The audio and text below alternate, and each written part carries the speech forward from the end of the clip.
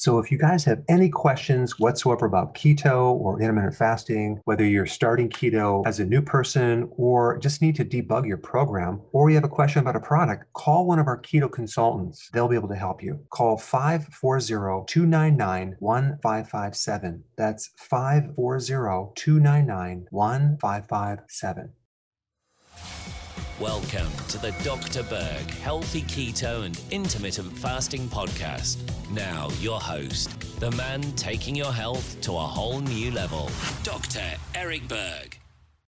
Hey guys, so there's been a lot of complexity and confusion around antioxidants and free radicals, so I wanted to create a short video to explain the simplicity of it, okay? So if we take a look at most atoms, which are composed of electrons, protons, and neutrons, okay, that form molecules and chemistry in the physical universe.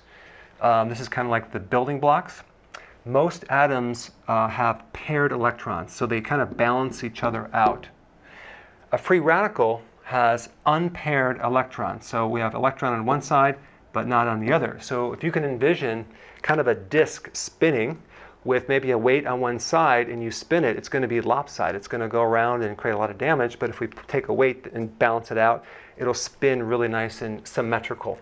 So free radicals create damage on our cells and the DNA and the mitochondria. They create a lot of oxidation, just like you would get rust in a car. Same thing can happen in our bodies. So an example of things that give off free radicals would be radiation, different chemicals, hydrogen peroxide. If you have some in your house and you poured it on an open wound to clean it, you can see it just fizzes and just starts to oxidize the tissue.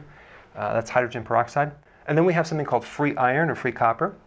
In the body, iron and copper is normally bound to protein, but it's very dangerous when it's free to create havoc.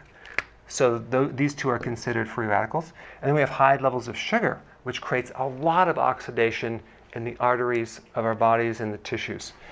Now, antioxidants basically donate an electron to neutralize or stop the free radicals. So they donate an electron to balance it out, okay? So thereby neutralizing the damaging effects of these guys right here. So that would be vitamin C, vitamin E, alpha lipoic acid, selenium compounds, which work with glutathione, beta carotene, which is a part of the vitamin A complex, coenzyme Q10. So you'd get these in superfoods, leafy greens, cruciferous, a lot of healthy foods. So it's really just a matter of avoiding the things that create oxidation and consuming the things that balance and repair and neutralize these things right here. All right, thanks for watching. So we've been getting a lot of success stories, but I don't have your success story yet.